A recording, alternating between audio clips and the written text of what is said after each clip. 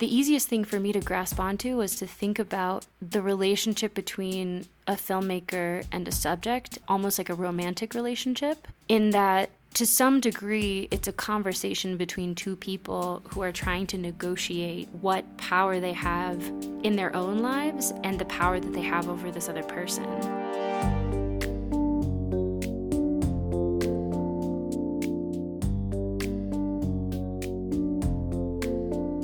Hey, Sky. Hey, Jenny. Our guest today is a friend. She's somebody I look up to professionally. She's super active in Video Consortium, and she really has a unique perspective, I think, to bring to the podcast. Yes, Suki Madawi is an amazing human being and filmmaker and has been playing an integral role in the Video Consortium's expansion for the past couple of years now. Yeah, of course, she's a very talented documentary director and DP, but she also has herself been the subject of a documentary. She was a subject in the HBO doc series The Vow, and she also has worked as a subject coordinator on the film Cusp, which was a Showtime documentary that followed a group of teen girls in rural Texas, and it sort of became this larger story about the normalization of sexual violence. Mm-hmm. So, obviously a lot of need for sensitivity around the subjects being minors and the subject matter of the film being what it is. Having her on the team was particularly integral to that project. Yeah, totally. And, as this industry evolves and as the ethics come to the forefront, it has become pretty apparent that having someone be the middleman between the filmmakers and the people who they're filming, is perhaps an integral role that I'm sure you guys talked about, should be part of every film crew, Yeah. After hearing Suki talk about what a subject coordinator does, it seems like crazy that we don't have one on every film. Mm-hmm. Mm-hmm. It sure does. Yeah. So, it was honestly just a really fascinating conversation. It goes a bit long, but I think it holds that time pretty well. It's long because it's a nuanced discussion, so it's merited. Yeah, very nuanced. Cool. And as a side note, as we kick off the fall, just letting all of our listeners who happen to be VC members know that we have a lot of changes happening, good changes at the Video Consortium, and would encourage you to check out videoconsortium.org for more. And like in this podcast, we welcome your feedback. So, you can email podcast@videoconsortium.org, talk to Jenny and me about more things that you want to hear. Email info@videoconsortium.org if you have questions about membership. Yeah. And lots to look forward to. So with that, this is Suki Madawi, and you're listening to Rough Cut. Excited to hear it. Here we go. If you could just start by generally describing, and I know that you're not just a subject coordinator, so this conversation is going to veer into other areas, but for now, can you start by just describing what a subject coordinator does? Yeah. The big thing I like to think about is that a subject coordinator is a support system for the relationship between a documentary subject and the production team during the process of making a doc. Or someone who's working primarily to protect and support the well-being of participants during the process of being filmed. This is something that we normally think about as a part of the producer's job, a part of the director's job. But I would argue, maybe to the chagrin of many in the field, that producers and directors sometimes are the last people who should be dealing with this because their professional interest is primarily in protecting the needs of production, not the subjects. Mm-hmm. Even though they care, it's not in their interest to be most concerned about someone's mental, emotional, physical health if it coincides with production needs. The sensitivity around which these issues, I think, need to be handled requires someone who is outside of the logistical nightmare that is documentary production, who is unencumbered by the financial or story repercussions of any subject's decisions. Because if not, the well-being of a subject is always and will always be secondary to the needs of the film. And that's super risky and can lead to really awful circumstances that I myself experienced. And I think the big roles that I've seen a subject coordinator be particularly useful for is as a consultant to help them figure out what is needed to make their show happen. And then with subjects around expectations for the project, I think they can sort of be this bridge between two groups of people who may have different interests. And in that way, it's like they can also act as an advocate for subject needs throughout the production process.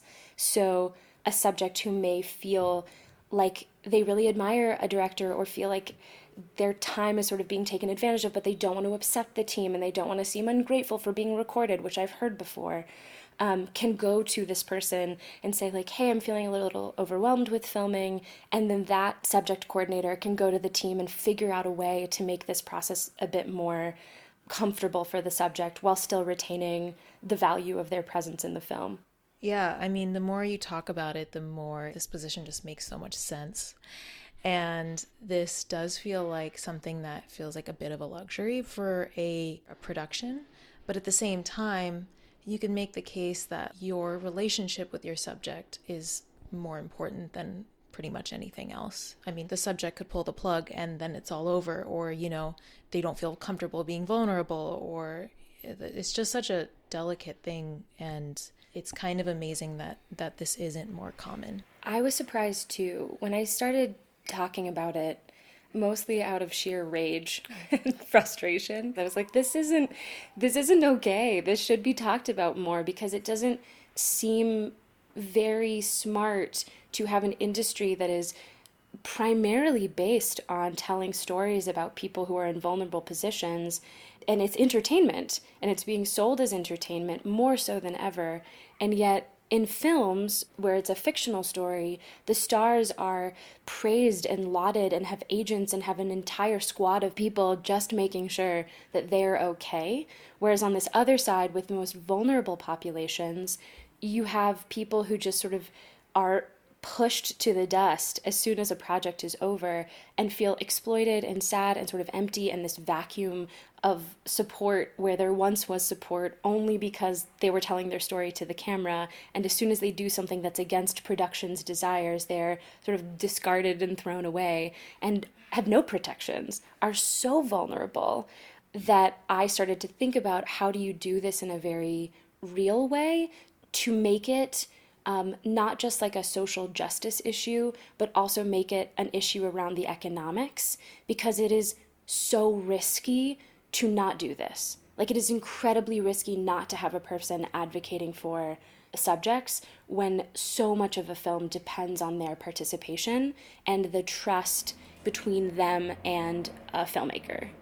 And I experienced it blowing up in my face in the most horrible way, which is why I'm such a strong advocate. But I think that it doesn't have to be black and white. It just needs to be considered. Yeah, absolutely. Can you talk about what happened that made you so inspired to change this?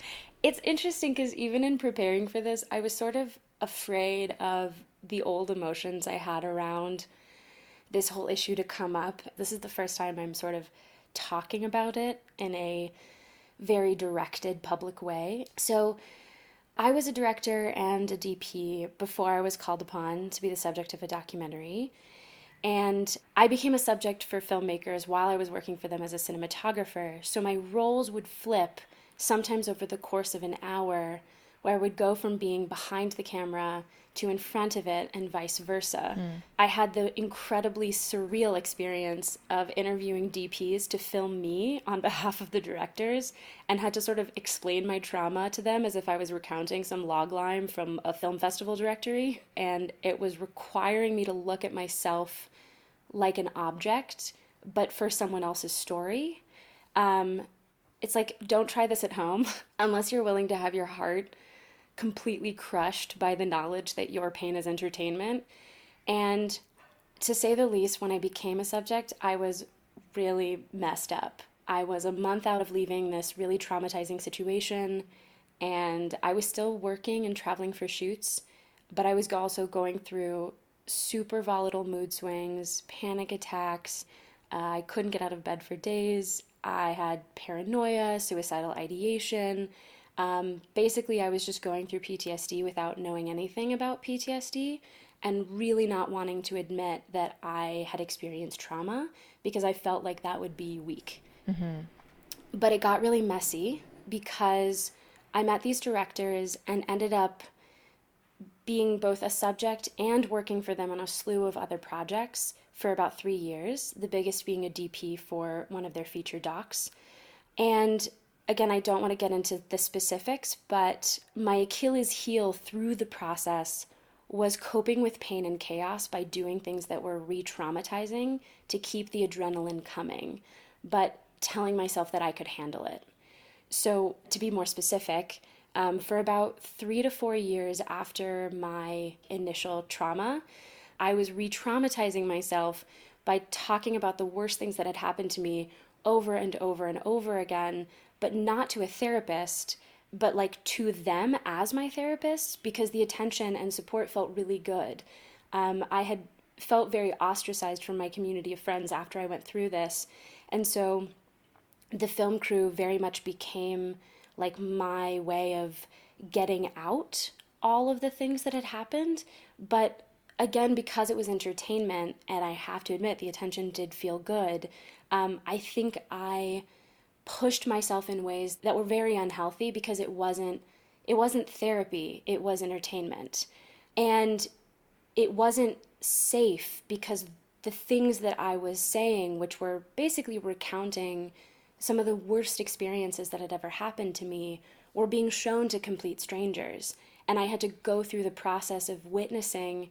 I think I was at a party and some guy came up to me and was like, "Man, Suki, you're such a good crier." And I remember my stomach dropping and not knowing what he was talking about until I realized that there was a trailer that had been cut with a scene of me having an absolute breakdown that the director had shown to this person. And I hadn't given my consent, I didn't know, and it was just this sort of like realization that my pain was amusement in this moment, and there was nothing I could do to change that. And I realized that if I went above and beyond to essentially stay in my trauma, that it was a good thing for the film. Trying to rescue people from the traumatic situation, numbing my pain with drinking and drugs, and not processing my trauma, because if I did, it would mean that the shoots would end. And it meant that all of the perceived support and attention and adrenaline that I got from those experiences would go with it. So I think throwing myself back into trauma led to essentially what was like a pressure cooker, where I wasn't aware of how dangerously close I was to blowing up. And I don't think the filmmakers really understood it either. And I would say it, but there was no one really advocating for my needs except for myself. And because I was so like in shock and making really reckless decisions, I didn't really have a third party perspective outside of, some friends of mine who were filmmakers who would voice their concerns, and I would blow them off saying like, "No, it's fine. They're like my family. The filmmakers love me. They care about me. They have my best interests at heart," without realizing that like it is still show business and the show must go on. And if I was to decide that this was no longer healthy for me, it wasn't like I could just walk out. And I soon learned this when I realized that this situation was incredibly unhealthy for me. And in fact, I was being put into harmful situations for the film and for the needs of the directors, for the desires of the directors. And when I decided to leave the situation, I realized that because of releases, I couldn't just walk out. So I sort of had to accept being made anonymous, but then I started reflecting more and more about the way that I was treated, and I got so angry that I tried to absolutely destroy the filmmakers and the show, and then realized how much that would further bond me to this really painful, violent, traumatizing experience. And so I had to go through this really intense forgiveness process and decided to let it go, but I still needed to find some way to turn my lessons into bettering the industry. I wanted to make things better for people who would be in my shoes, but I didn't want to be a pain in someone's ass. I didn't want to be a thorn in someone's project, but I certainly wanted to create something that would allow the same thing that had happened to me to never happen again. And I think that I would be speaking to you happily about the documentary that I was a part of if I had had the right support systems to lead me through this insane, messy, absurd experience of being a subject. It is truly one of the most unique and magical things when done right, and it is objectively and subjectively horrifying when done wrong. And the biggest thing that I took away from this whole experience was, one, I gained an incredible insight. There's so few filmmakers who actually know what it is like to walk in the shoes of their subjects, and I got that opportunity. As a director, it is invaluable. As a DP, it is so invaluable. And the biggest thing that I take with me into the productions that I take on now is the importance of having an advocate, a true ally during the course of production. And I learned all of that through this experience. Yeah, I mean, first of all, I really want to thank you for being so brave and open. I mean, you said this, but you're in such a unique position being someone who not only is the subject of a documentary, but the subject of a documentary that centers around trauma. In a general sense, both from your experience as a subject and pulling from your experience in production, what do you often see that the documentary crew is doing wrong when it comes to dealing with their subjects, or like what could they do better? Oh my God, it's such a good question. So I think there's a way to answer this that is very logistical. There's a way of answering this that is very emotional, and one that is, I would say, sort of spiritual in nature.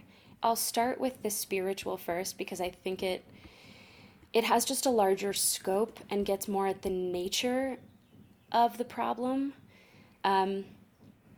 Oftentimes, and I will say specifically with films that relate to trauma, I see trauma as chaos.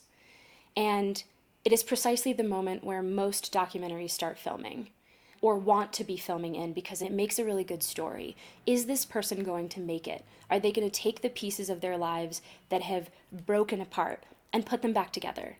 But being the vessel of chaos as the person experiencing a trauma, that chaos can feel like it will destroy you.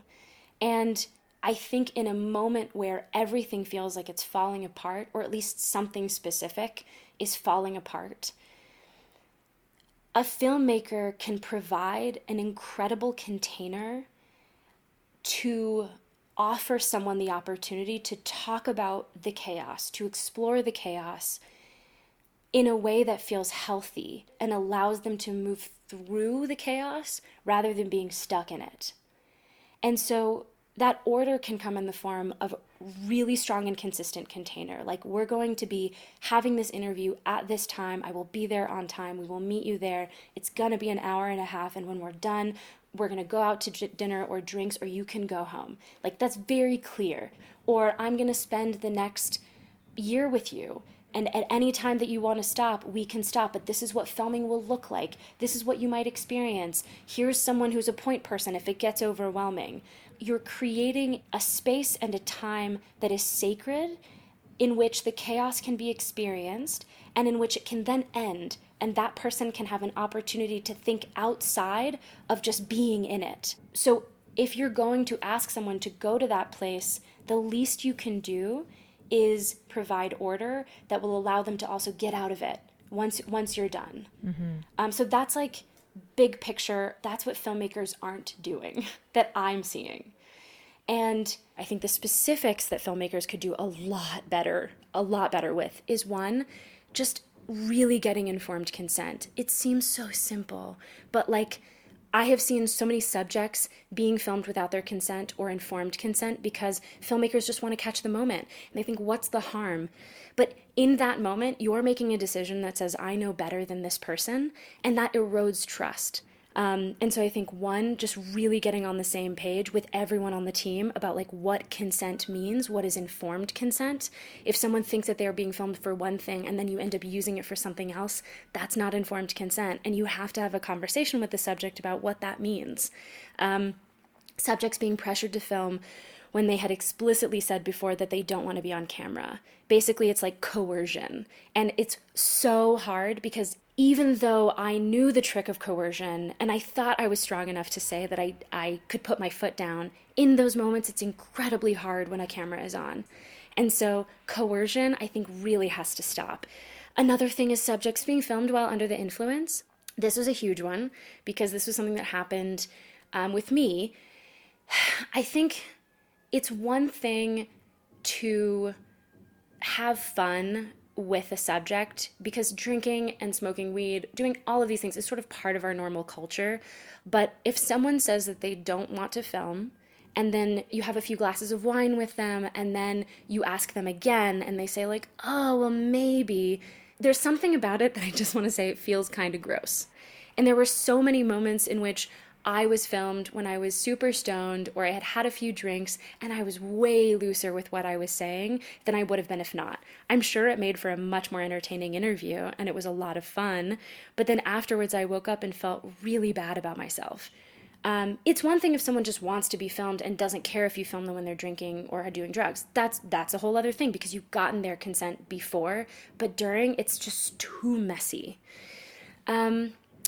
Subjects stating that they don't want to talk about something, but then having the question reframed in a lot of different ways to get at the same topic. What does that do to trust? This one is particularly tough because the nature of our job is in some ways to get at the soft parts under someone's armor. That is something that every filmmaker has to decide for themselves, but I think you have to be so honest with yourself. And having a subject coordinator to talk about those things with in an objective way is incredibly helpful. Subjects not being told the full conditions of their release forms or understanding how vulnerable they truly are after signing, that's a huge one. I think having much more transparent conversations around what a release is, rather than handing someone a piece of paper and be like, sign here, without recognizing that this piece of paper really does take away all of their rights.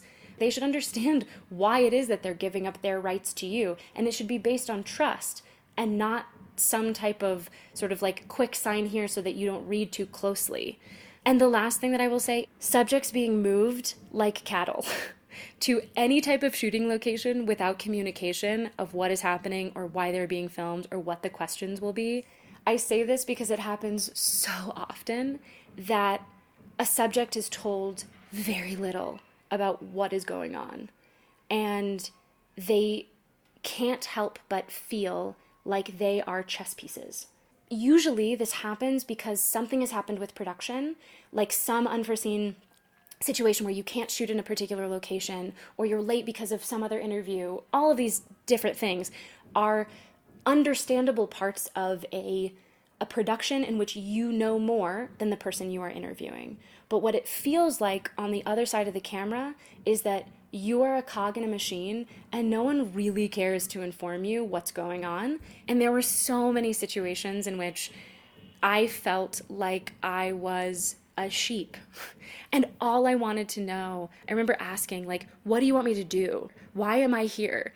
And not being given those answers frustrated me and made me feel like I couldn't trust the filmmakers. I didn't know what they were getting at, and I didn't feel cared for or supported. Mm-hmm.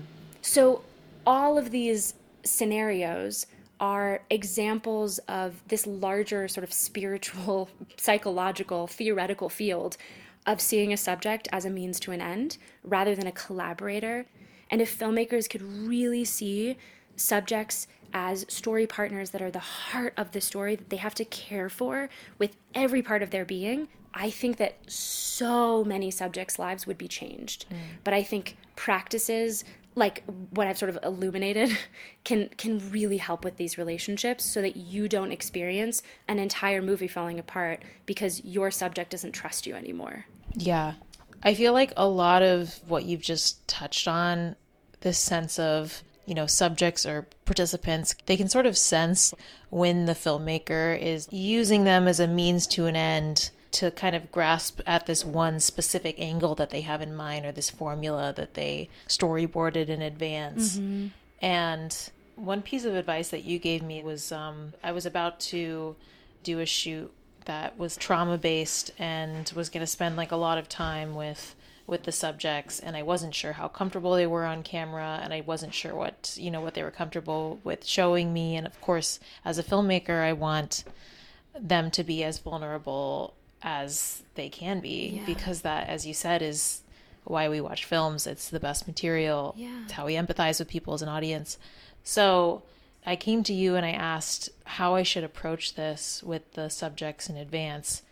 And you made a point of, one, like setting expectations with them, which is what you've talked about in this interview, but also giving them a sense of like agency and control, because the filmmaker has so much more control. Can you talk a little bit about how control plays into this?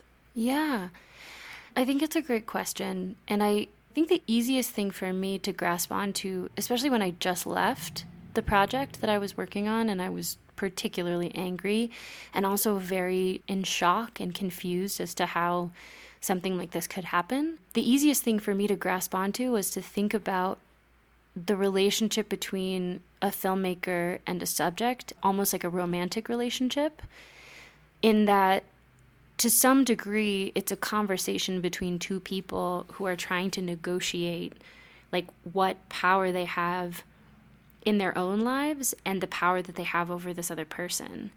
And so I think the first thing that I would ask myself is like, how much control do you feel as a filmmaker that you have over this person's decisions and life and narrative in the filmmaking process? And then if you recognize that maybe there's an imbalance and you really feel like you have 100% control and that your subject doesn't have really any agency, is that okay with you? Is that something that you want to change? You sort of can think to yourself, how much power do you want to give them? And you offer that choice simply by having a conversation and saying, how much do you want to participate in the filmmaking process? Sometimes I think filmmakers don't even dare ask that question because they don't want to give that subject an impression that they have any agency or that they have that much agency. But I think I would challenge that asking the question allows for a conversation to happen in which you can very honestly tell a subject, yes, that is something that I can give you, or no, that's not something that I can give you, and are you still okay with that? So I think basically just starting the conversation, but knowing that you bringing it to the table doesn't have to mean you committing to anything. It really is just like the beginning of a conversation. Yeah, I also just feel like when people feel like they have control or agency, they're actually more willing to be more vulnerable.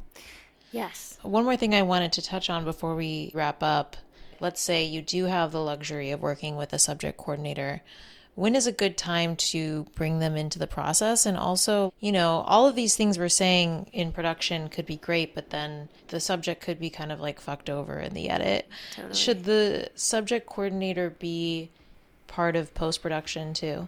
Yes, 100%. But I think at the very least, whether you do or do not have a subject coordinator, there are ways to consider these things throughout the course of production. Let's say even like before production begins, before you even start shooting and you just know that you want to work with a vulnerable population. A few things that I would consider in that stage is like a therapist. Are you going to have a therapist on call? Are there safe words that you establish beforehand with subjects should they feel uncomfortable but not want to alert like a whole crew, so that a director or producer can sort of like take them aside and be like, oh yeah, we're going to just take a break. Establishing and dealing with areas that are off limits for subjects, basically boundary testing. And then like during production, is there a point person or a hotline to call if an issue arises? This can be like their mom or their sister, or it can be an actual therapist. But having someone who is like a safe person that they can connect with is amazing because it's like security. And then there's post-production. Maybe you need to talk about the timing of pre-screenings for subjects. Like, when do they see themselves for the first time in the story? Putting together those pre-screening experiences, like what are the expectations and support systems that you're going to put into place for that experience? Like, do you want them to watch it with family members or with friends, or do you want to just watch it with them, just you and them? I would say that questions around how you make that pre-screening or that screening really special are so powerful and important, because I've seen it just go so wrong. And then finally, sort of boundaries around relationships with the film production crew after production was done. Like, did people feel comfortable giving their numbers to the subjects? That was something that I experienced when I was a subject, is that like I became friends with editors who were working on projects about me.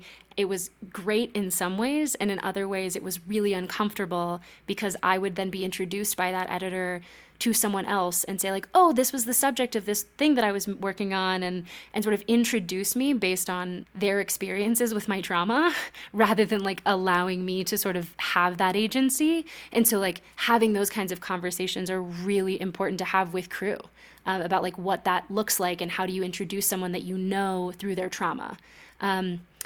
So those are all conversations, again, that like most film productions don't really talk about at all until it's sort of too late. How do you deal with negative press or publicity concerns? What about the presence of subjects at festival events? They're going to feel kind of famous. How do you prep them for that? Concerns around subjects, communities having access to the film, like people being afraid of, will people be able to use this against me? Like, you should have an answer for that that's very clear and written out and concise, because that way your subject will feel like you have taken care of them. And then the last thing is like long term. Let's say you have not had any sort of support at all with a subject coordinator. It's already, been distributed. You can talk with the subject coordinator around what are the expectations for subjects when all the hype dies away. Like, there is a kind of vacuum and a grief and a loss. What is your responsibility to that person? Do you owe them your friendship? Or is it sort of like collaborations that sort of pass by and you don't really try to get in touch with them? But I think it's important to talk to a subject about what they can expect from you as a filmmaker. And it's vital for sort of long-term relationship management, and also just like an internal sense of alignment, that you're not just like abandoning someone, which I think a lot of other subjects have felt. Like, once they stop being useful to a production, that's it. You're sort of being a responsible caretaker of that relationship. Yeah, it's something that's definitely not talked about enough. So I'm so glad that we have this conversation and are able to get it out to an audience of filmmakers. Me too. My favorite community, the VC community. Yeah, the best. Yeah. And hopefully change the culture around this a little bit, even if in a small way. Well, thank you so much again, Suki, for being on the podcast and opening up about your own experience. Yeah, and thank you for hosting it, for asking really thoughtful questions. And I will just say, as a sort of asterisk to all of this, one of the things I have learned from my experiences is that no person is like bad or good. Sort of, we're all very human, and I hope that nothing that I have said or stories that I have shared will be extrapolated and sort of used to blame anyone or like create guilt or shame for people who might not have been as thoughtful in the past. But I hope it's more of an opportunity to be as caring of human beings as we can be when we make these documentaries, when we tell these stories about other people, and when we explore these really difficult topics around pain. And I really want to like undersign everything that I've said as like, if you have messed up in the past, it's okay. We've all messed up. I've messed up. And I'm continuing to improve and continuing to get better. And all I can hope for is like we all just sort of commit to ourselves to be better and to love harder and be more thoughtful. Thanks again, Suki. And I will put all of Suki's information in the show notes. And where else can people find you? Well, they can find me on VC, Instagram, Vimeo. Please email me. I would love actually to hear people's thoughts. And if anyone has like questions or concerns, I'm like an open book. And I've been helping to run VC's mentorship program. And so like I just really love talking to people. And if I can be of any help, great. Or if something I said inspired you and you wanted to tell me about someone who was doing it really well, then like amazing. I'd love to hear that too.